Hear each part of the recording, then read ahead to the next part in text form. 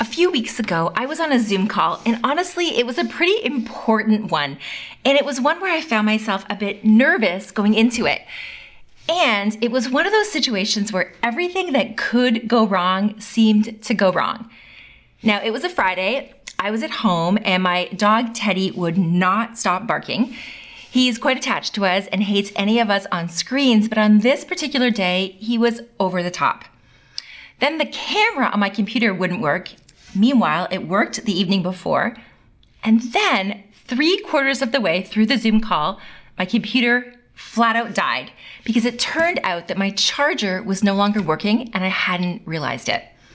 It was a perfect storm. And by the time my computer died, I was kicked off the call and I was sweating. I was humiliated. And at this point, I assumed I would need to change my postal code and move because I would never be able to see these people again without dying of utter and complete embarrassment. Now, a few minutes later, the person leading the meeting over Zoom called my cell phone. And as I answered, he extended a ridiculous amount of kindness and empathy to me and said, "I can see that you're having a tough day. And I don't see it as a reflection of you.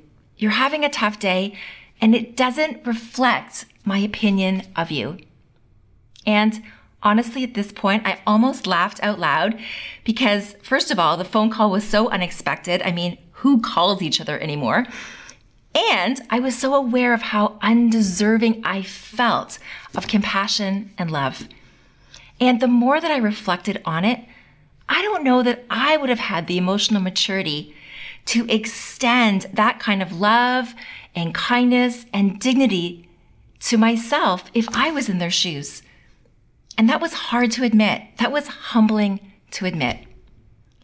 And all of this reinforced to me that loving people is hard work. Loving others, it requires emotional maturity. Loving others requires a healthy relationship with God. And it's for that reason that I am deeply grateful to be collectively learning from and spiritually formed by Pete Scazzaro in this series of emotionally healthy spirituality. Because emotionally healthy spirituality isn't just about our own emotional well-being. It's not just about our relationship with God. It's a journey to help us love others well. And so consider what we read in Mark 12, verses 28 to 31. We read this. One of the teachers of the law came and heard them debating. Noticing that Jesus had given them a good answer, he asked them, "Of all the commandments, which is the most important?"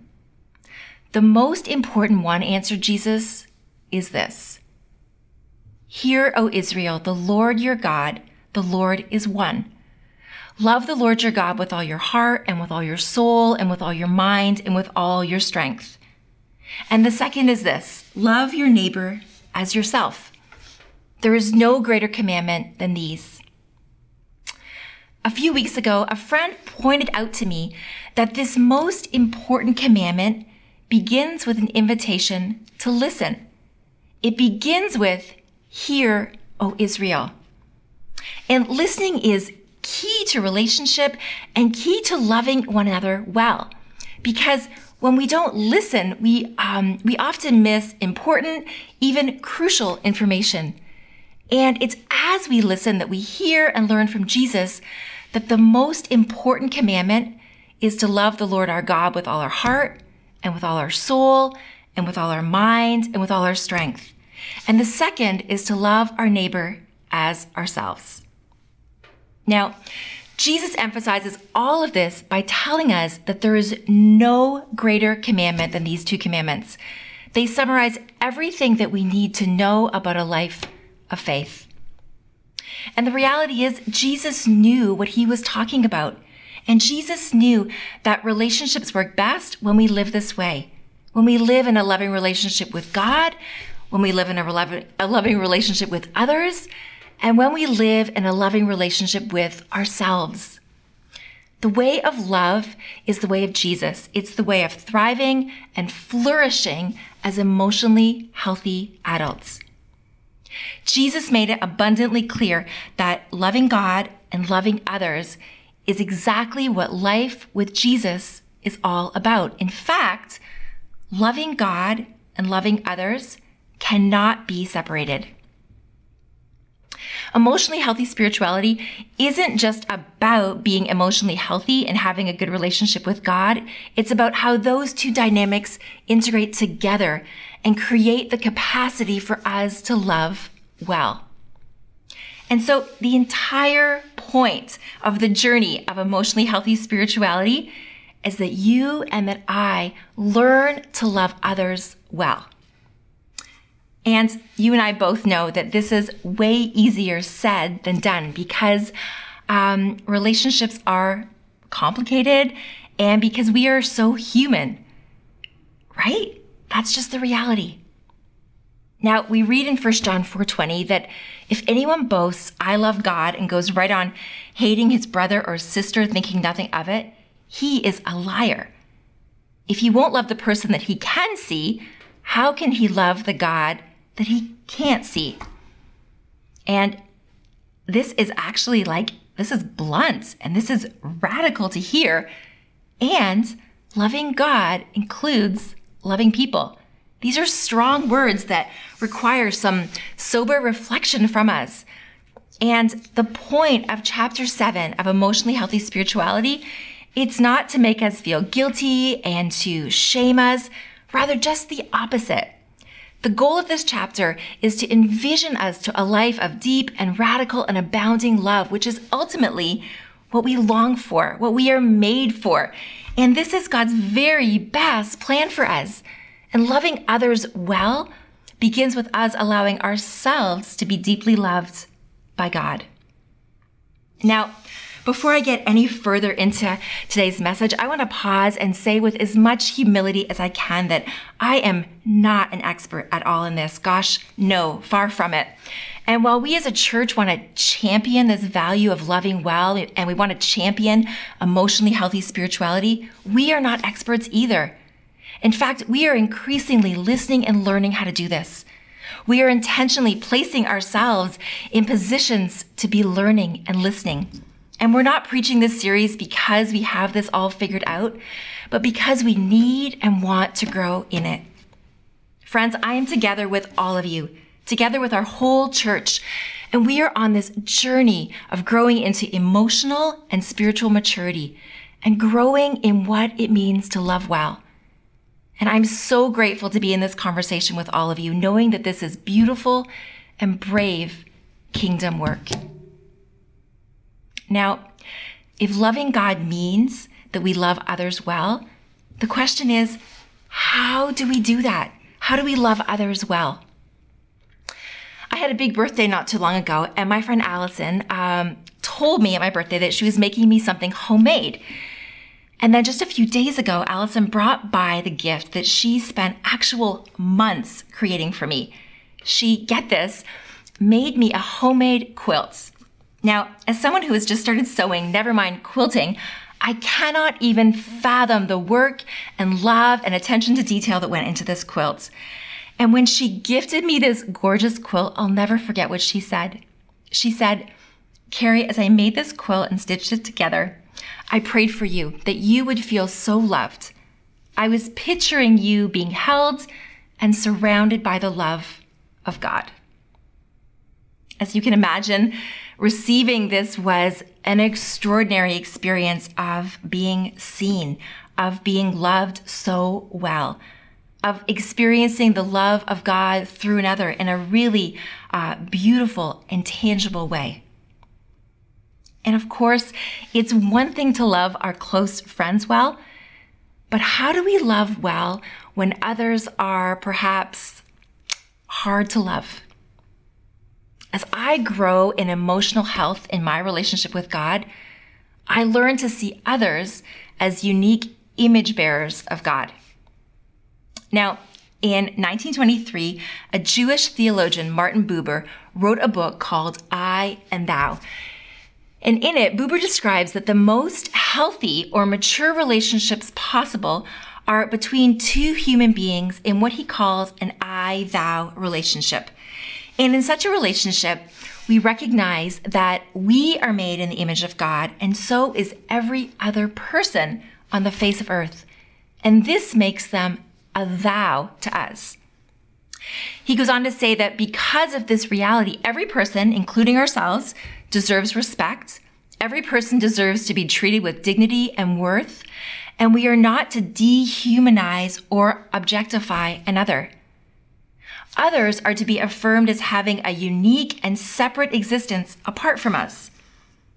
And though others might be different from us, we still respect and love and value them. Buber argued that in most of our human relationships, we lose sight of others as being separate from us. And we're so tempted to treat people as objects, as what he calls an it. And in the I-it relationship, we treat others as a means to an end. And the result of the I-it relationships is that we become frustrated when people don't fit into our plans. Now, it's in recognizing the uniqueness and the separateness of every other person on earth, because this is essential to our emotional maturity. In fact, Augustine defined sin as the state of being caved in on oneself, meaning that instead of using our God-given power to orient ourselves to God and to other human beings, we focus inward. C.S. Lewis described hell in The Great Divorce as the place where each person lives in isolation, millions of miles apart from one another, because they can't get along. Martin Buber, he says that true relationships can only exist between two people if they're willing to connect across their differences. He says, get this, it's so profound that God fills that in-between space of the I-thou relationship.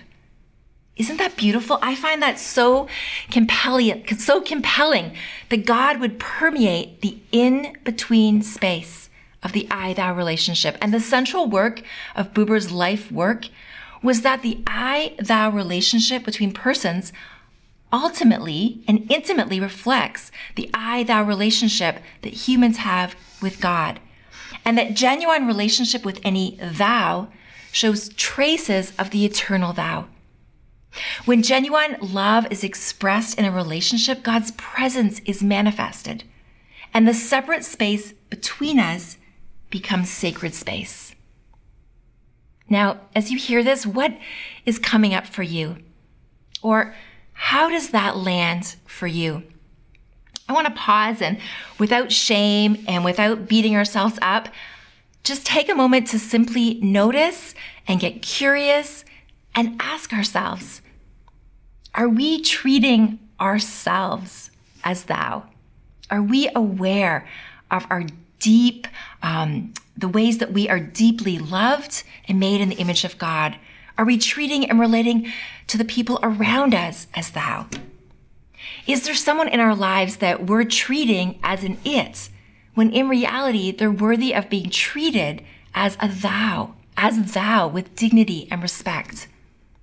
Because as I grow in emotional health in my relationship with God, I learn to see others as unique image bearers of God.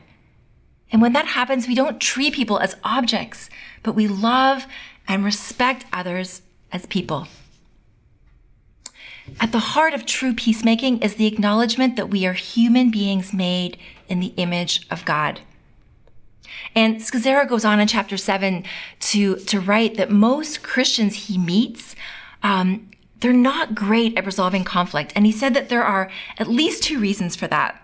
The first relates to wrong beliefs about peacemaking, and the second is a lack of personal equipping and training. And as we grow in emotional health in our relationship with God, we gain the capacity to resolve conflicts.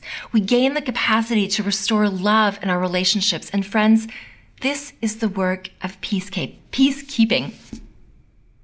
And when it comes to understanding what it means to be a peacemaker, there's a verse in the New Testament that often is tragically misunderstood. And it's Matthew 5:9, "Blessed are the peacemakers, for they will be called children of God." Now, Many people think that Jesus calls us to keep the peace, that Jesus calls us to ignore difficult issues, to ignore problems, to make sure that things remain stable and serene. But Scazzero says that when out of fear we avoid conflict, when we try to appease people out of fear, that we're actually being false peacemakers. Now, conflict and trouble were central to the mission of Jesus. In fact, he disrupted the false peace around him all the time in the lives of his disciples, in and among the crowds, with religious leaders, with the Romans, with those buying and selling in the temple. Because you can't have true peace of Christ's kingdom with lies and pretenses. They must be exposed to the light and replaced with truth, because this is the mature and loving thing to do. In fact, in the Beatitudes, Jesus explains to us the characteristics that we need to display if we're to engage in true peacemaking. Things like poverty of spirit, meekness, purity of heart, and mercy. Jesus invites us into a new and radical kingdom way of relating to one another. And in chapter 7, Pete Scazzero writes that unresolved conflicts are one of the greatest tensions in the lives of Christians today. Most of us absolutely hate them. I mean, I sure don't love them. And instead of risking broken relationships, we have a tendency to ignore difficult issues and settle for what he calls a false peace, hoping that they will go away on their own. And typically they don't.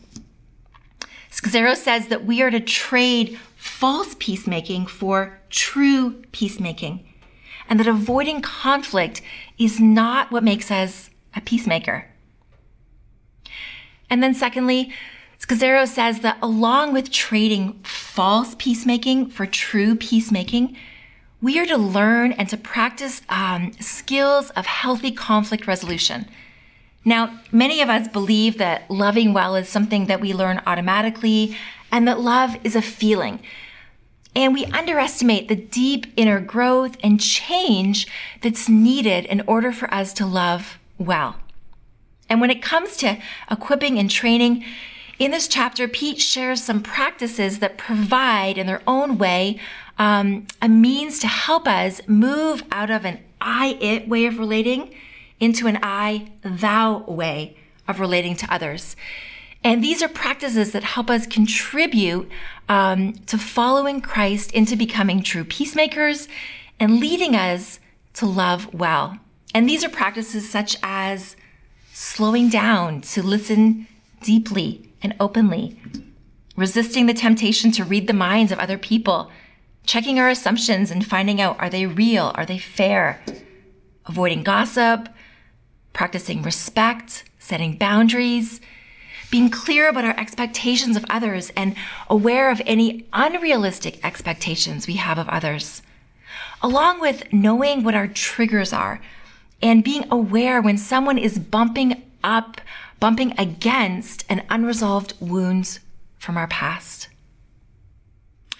As you and I grow in emotional health in our relationship with God, we gain the capacity to resolve conflicts well and to restore love in our relationships, because this is the work of peacekeeping.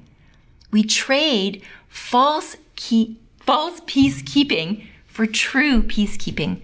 We learn how to resolve conflict in healthy ways with healthy skills. And so let's be really courageous and ask ourselves, what might our next step be when it comes to loving well, when it comes to peacemaking? Is there a relational injury in your life that needs to be tended to? Is there a next step for you? Is there a next step for me when it comes to peacemaking?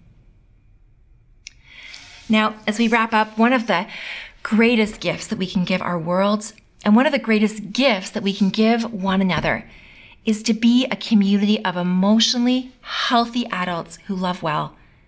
And this will take the power of God and a commitment to learn, a commitment to grow. It'll mean that we break unhealthy, destructive patterns that maybe go back generations in our family, in our culture, or in some cases in Christian culture. And as we do so, we're reminded that Jesus formed a small community with a small group from Galilee, a backward province in the ancient world. And this community, well, they were neither spiritually nor emotionally mature. In fact, Peter, the point leader, had a big problem with his mouth and was a bundle of contradictions. Andrew, his brother, was quiet and behind the scenes. James and John were given the name Sons of Thunder because they were aggressive, hot-headed, ambitious, and intolerant. Philip was skeptical and negative. Nathaniel Bartholomew was prejudiced and opinionated. Matthew, as a chief tax collector, was the most hated person in Capernaum, working in a profession that abused innocent people. Thomas was mildly depressive and pessimistic. Simon the Zealot was a freedom fighter and a terrorist in his day. And Judas, the treasurer, was a thief and a loner who pretended to be loyal to Jesus before finally betraying him. Most of them, however, did have one great quality. They were willing. And that is all God asks of us. Are we willing? Because when we actively listen with openness and curiosity, when we prioritize loving others, when we see ourselves and others as image bearers of the divine, and when you and I pursue true peacemaking, we can grow in what it means to embody a healthy and a mature spirituality. And it's through love, that kind of love, that the world witnesses that we are disciples of Jesus. Friends, this is the invitation. This is the sacred and compelling and brave work that all of us are called to. And so may God's love indeed break through and into our lives. May you and I be open. May love abound in us and among us. May we each know our belovedness and our deep worth. And may we love well with the awareness of the deep worth and belovedness of others.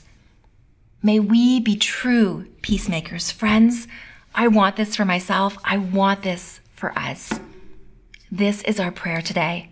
Now, next week, we're going to bring together all of the principles that we've considered through this 8-week emotionally healthy spirituality journey. And we're going to look at creating a tool called a rule of life to enable us to walk out all that we've talked about and learned about so far. So you're not going to want to miss next week as we wrap up this really important series of emotionally healthy spirituality. Let's pray together. God, you hold us so tenderly. You hold us with such strength. You hold us in deep, deep love. And may we each know our belovedness. May we see the belovedness in one another. May we grow in what it means to love one another well. May we grow in what it means to be peacemakers. And we pray this in Jesus' name. Amen.